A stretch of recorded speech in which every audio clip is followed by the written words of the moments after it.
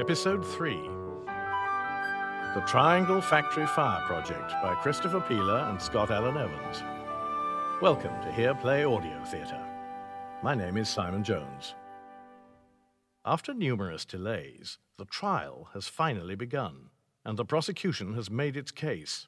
It has distilled the event down to a single death, that of Margaret Schwartz, who died at the Washington Place door on the 9th floor of the Ash Building just off Washington Square in New York City. In this, the third and final episode, the defense, led by the brilliant attorney Max Stoyer, gets underway, culminating in a verdict that rocks the very foundations of the halls of justice. The Triangle Factory Fire Project, Episode 3.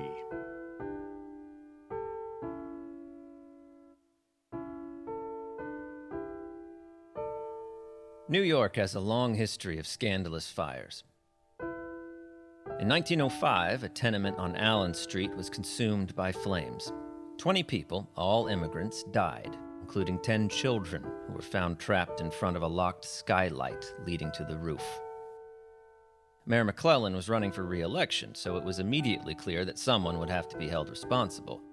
All eyes turned to the Tenement House Department commissioner. The commissioner testified to the coroner that the Allen Street building had been inspected 14 times in the 6 months preceding the fire, and that his inspectors regularly cleared the fire escapes of furniture, clothing, and perishable food, only to have them cluttered again within hours of their departure. Despite these facts and his strong denial of responsibility, the commissioner was forced to resign. The scandalous fire ruined his political career. The commissioner's name was Thomas C.T. Crane. And nearly 6 years later, who sat on the bench? Who was the judge weighing the evidence against Harrison Blank? The same Thomas C.T. Crane. Miss Levantini, were you employed by the defendants at the time of the fire? I was. Are you now? No, sir. Miss Middleman, are you currently employed by Mr. Harris and Mr. Blank? Yes. I see. Miss Levantini, do you have a civil suit pending against the defendants? I do. So why are you testifying in their defense? To tell the truth. Miss Middleman, you worked near Miss Levantini, didn't you? Yes, on the first row of machines from the Washington Place side. After the power was shut off on March 25th, where did you go?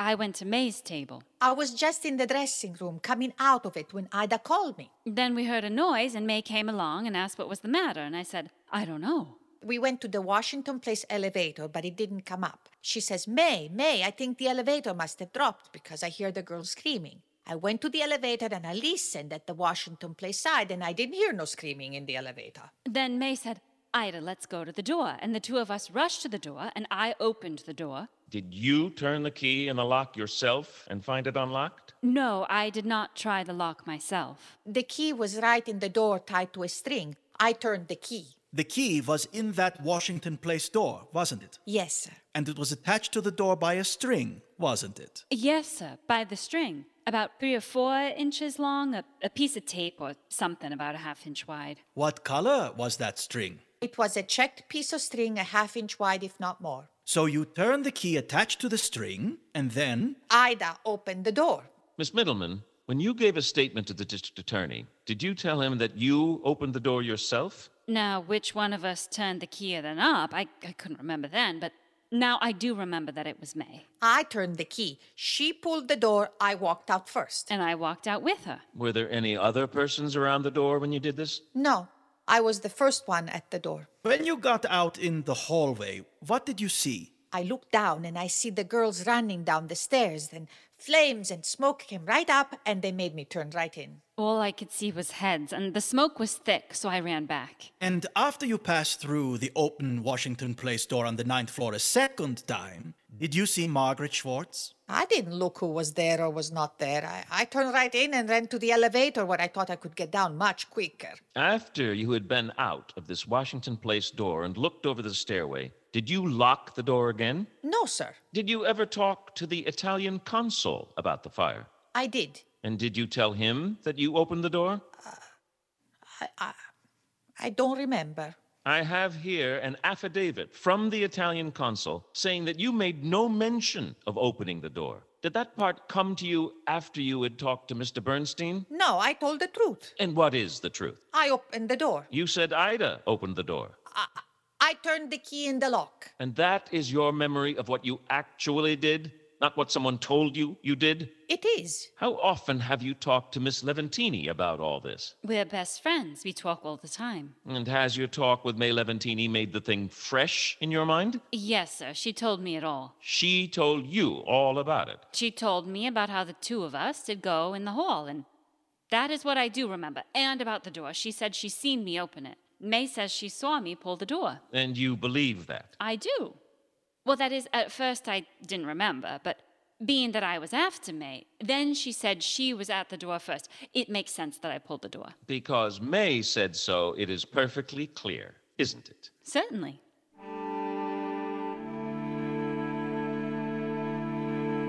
Mr. Bernstein, what is your occupation? I am superintendent and manager of the Triangle Shirtwaist Factory. How long have you held that position? 12 years. And in those 12 years, how often did you go from one floor of the Ash building to another? More than I can count. Through which door did you enter and leave the 9th floor? Either the Green Street door or the Washington Place door, depending on where I was. Do you use the Green Street and Washington Place doors indiscriminately? Yes, sir. And were those doors ever locked during working hours? Never. Did you ever lock either of these doors yourself? At the end of each day, I turned the key in the Washington Place door, but left the key in the lock. Why did you do that? So that the girls would leave by the Green Street door and have their purses searched by the watchman. Did you tell Mr. Harris and Mr. Blank that you were turning the key in the door on March 25th of this year? No, sir. Mr. Bernstein, were you forcibly removed from the criminal courts building earlier this year? I was. Because you were attempting to bribe witnesses? No, sir. I was there in answer to a subpoena. And there's the young man who served me the subpoena. Did you serve me that? Answer me. Did you or did you not? Look, he's smiling. Mr. Bernstein, you were seen by a bailiff talking to girls on their way in to testify before the grand jury. What did you say to them? When this man came out, I was talking to one of the girls, but it had nothing to do with the case. And did you offer this girl money for any reason? No. Did you not visit May Levantini at her home? I did, because she was sick. Did you give money to May Levantini to say that she left the 9th floor by the Washington Place door? No. Did you suggest she change her version of the story after she had talked to the Italian consul? No. There's no need to shout, Mr. Bernstein. Since the fire, has your salary increased? Oh, that's none of your business. Mr. Bernstein. I'm making more now than before. How much more? About $3 more a week. People's Exhibit 31 is the payroll records of the Triangle Shirtwaist Factory. Mr. Bernstein, what is the difference between your salary in March 1909 and on the day of the fire? It's the same. So, your pay was the same for the 2 years before the fire, but in the 9 months since the fire, you've gotten a raise? That's right. And have any of the other employees received comparable raises? I don't know. Mr. Bernstein. No, they haven't. So, you were the only one to get a raise. Mr. Bernstein, what was your brother's name? Jakob. And how did he die? He perished in the fire, sir. I am sorry for your loss. But I have to ask you, if your brother was killed by this terrible fire, why are you here testifying for the men who have been blamed for his death? Because it wasn't their fault. It was an act of God.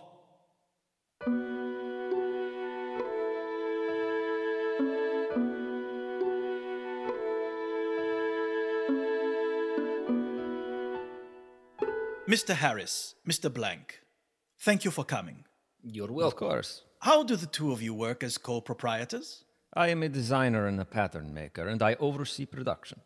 I'm mainly concerned with sales. Mr. Blank, how many people do you employ at the Triangle Waste Company? In the busy season, about 500. How many shirt wastes can you produce in one day at peak production? Around 2,000 waste per day. 2,000 wastes per day, that is impressive. That would make the gross annual income of the Triangle Company about... About $1 million per year. Did your work take you from one floor of the Ash building to another? Many times a day. And did you use the Washington Place door? Yes, many times. And did you ever find the Washington Place door on the 9th floor ever locked? Never. Not once. Mr. Harris, you ordered a watchman stationed at the Green Street door on the 9th floor, did you not? Yes. Did you order a watchman at the Washington Place door? No. Was the reason you ordered a watchman at the Green Street door only because you kept the Washington Place door locked? No. The employees could get out any way they wished. What did you do when you realized there was a fire? I guided girls onto the Washington Place elevators until they stopped running. At this point, I started to holler, "Girls, let us go to the roof." We all rushed to the Green Street stairs. The smoke was getting heavy and the room was getting dark. Did you fear for your life? I was not thinking of that, but the girls were afraid of the smoke, so I said, "Go, one of you, two of you. If you can't all go, better at least one should get out." I brought them out onto the roof, climbed to an adjacent building, broke a skylight, and passed back the ladder I found there. Was your sister working on the 9th floor at the time of the fire? She was? Mr. Harris, would you ever allow your own sister to be locked in a room that was even slightly prone to fire? Absolutely not. Mr. Blank, what are the ages of your children? Mildred is 12 and Henrietta is 5. 2 little girls. And where were they on the day of the fire? They were in the office with me. Their mother had gone south, and I was going to take them shopping. And what was your first thought when you heard the cry of fire? To get the girls to the roof. How did you do that? I picked up Henrietta, and another man picked up Mildred, and we ran out through the smoke. They were screaming and crying even after we got out, and I kissed them. Thank you, sir. Mr. Harris, did you tell Robert Wolfson on March 27th last that the door had to be locked or the employees would steal your fortune? Who is Robert Wolfson? Didn't he work for you for 9 years? Oh, the cutter. Yes, I know him. Did you tell him what I asked you? I never speak to those people. Did you see him March 27th, 2 days after the fire? Yes. Did you tell him you had to keep the door locked? I can't remember what I said to him. Mr. Bostwick, here, catch. What is this? A pocketbook. Just open it and see for yourself how big it is. Mr. Harris, is theft a major problem in your company? It is. You see how many wastes can be crammed into a small space like that. What evidence of theft do you have? We once locked up about 6 girls, and we found in the room of one girl about 2 dozen wastes, and another girl had about 3 dozen wastes. And what action did you take against these thieves? This was not long after the strike, and we didn't want to make any trouble, so we discharged them. But you declined to press charges against these girls who clearly stole from you. We could not, because when we arrested a few of them and had them fined, a few of the girls sued us for damages. We found the best way was to discharge them and not bother with them anymore. How much in all the instances would you say was the value of all the goods that you found had been taken by these employees? In 1 year, you mean? In 1 year? Prior to the fire? Yes. Well, $10 or $15 or $12 or $8, something like that. You would say it was not over $25, wouldn't you? I object to that as Did the immaterial. amount lost to theft each year exceed $25? No, it would not exceed that much. Mr. Harris, was there any rule in your factory that the door on the Washington Place side should be locked before the employees left the shop? No orders were given. There was no such thing as a locked door on the premises. Did you know whether the Washington Place door was locked or unlocked at 4:45 on March 25th of this year? I did not. I had no idea. Defense rests in Triangle Blank trial. cries for children. Harris bemoans More stealing. witnesses contradict the testimony of Harrison Blank's girl employees. Says triangle doors were never locked.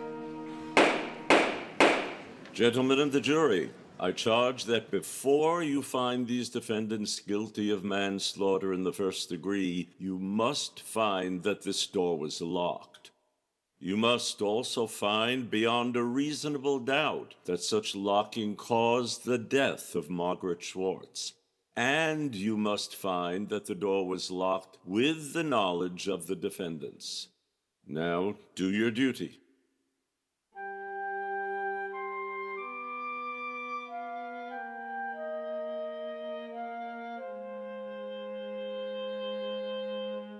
There will come a time when your time will end, you golden princes. Meanwhile, let this haunt your consciences. Let the burning building, our daughters in flames, be the nightmare that destroys your sleep, the poison that embitters your lives, the horror that kills your joy, and in midst of celebration for your children, may you be struck blind with fear over the memory of this red avalanche until time erases you.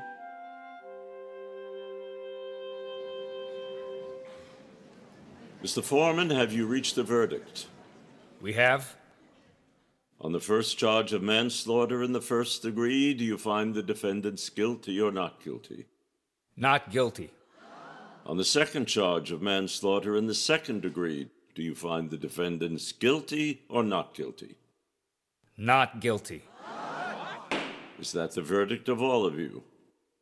That's right. That's the verdict of all of us. Thank you, gentlemen. That concludes your service. The defendants are free to go.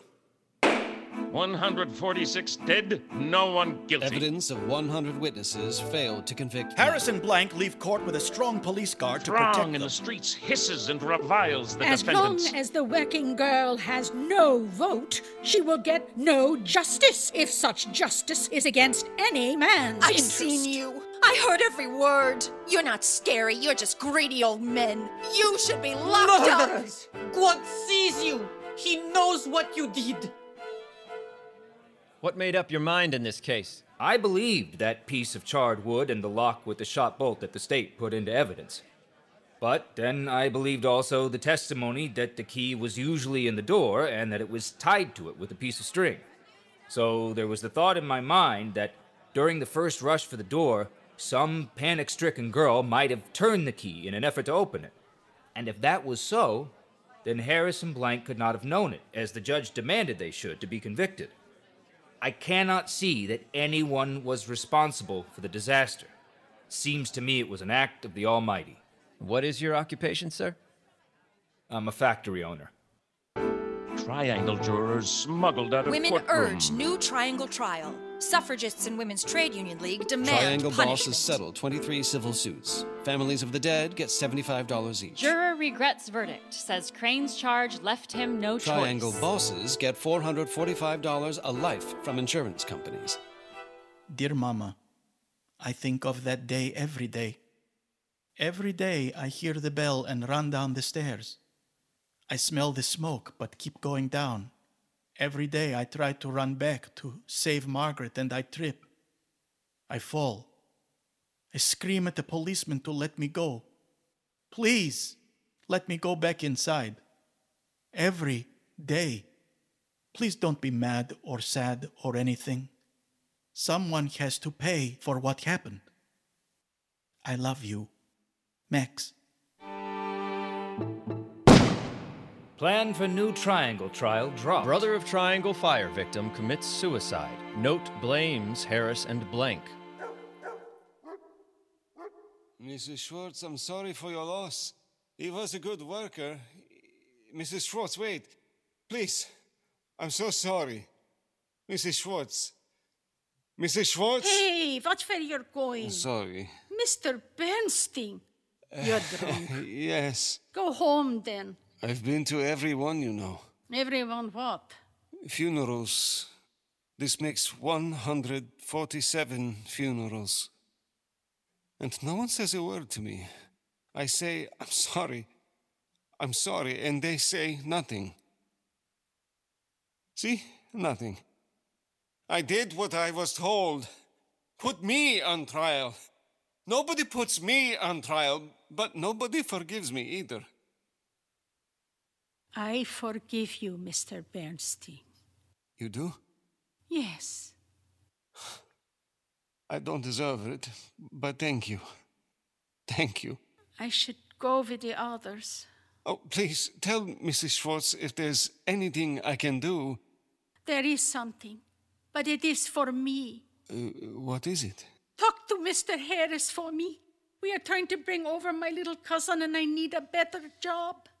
You want me to talk to Mr. Harris? Yes, please. Didn't you hear? They fired me.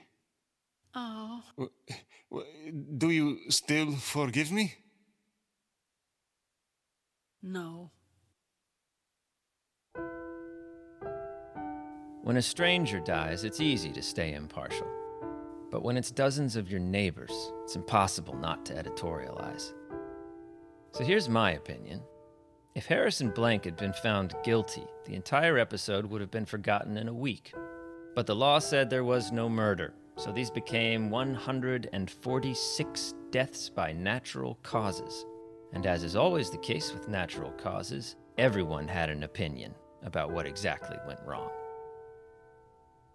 I would be a traitor to those poor burned bodies if I came here to talk good fellowship. We have tried you good people of the public, and we have found you wanting. This is not the first time girls have been burned alive in the city. Every week I must learn of the untimely death of one of my sister workers. Every year, thousands of us are maimed. There are so many of us for one job, it matters little if 146 of us are burned to death. We have tried you, citizens. We are trying you now. And you have a couple of dollars for the sorrowing mothers, brothers, and sisters by way of a charity gift. But every time the workers come out in the only way they know to protest against conditions which are unbearable, the strong hand of the law is allowed to press down heavily upon us. I can't talk fellowship to you who are gathered here. Too much blood has been spilled. I know from my experience that the working people can expect no aid from the law. The only way they can save themselves is by a strong, working-class movement. The verdict rendered by the jury in the Triangle case proves that conditions have not changed. I only ask that this want of the recognition of the individual value of each poor girl's right to protection may awaken the womanhood of this country to see the necessity of cooperation, and that all classes of women shall be bound by a sisterhood, too strong, too brave, too intelligent to bear much longer their disenfranchisement. When I was a girl, girls worked at home, sewing, cleaning, cooking. Here in America, girls work in stores, on the street, in factories. Good for them if they want to, but even if they work like men, they're still girls. Who will protect them? No one can protect them all. So I don't blame some official. I don't blame the bosses even. I say every man and woman in this city is responsible for this fire. We are all at the mercy of each other. We are all responsible. In the months following the verdict, the inquiry into who was to blame gave way to a new question. What do we do now? Cry all day, every day? Kill ourselves? Kill others so we share the same terrible power that God seems to wield at his whim?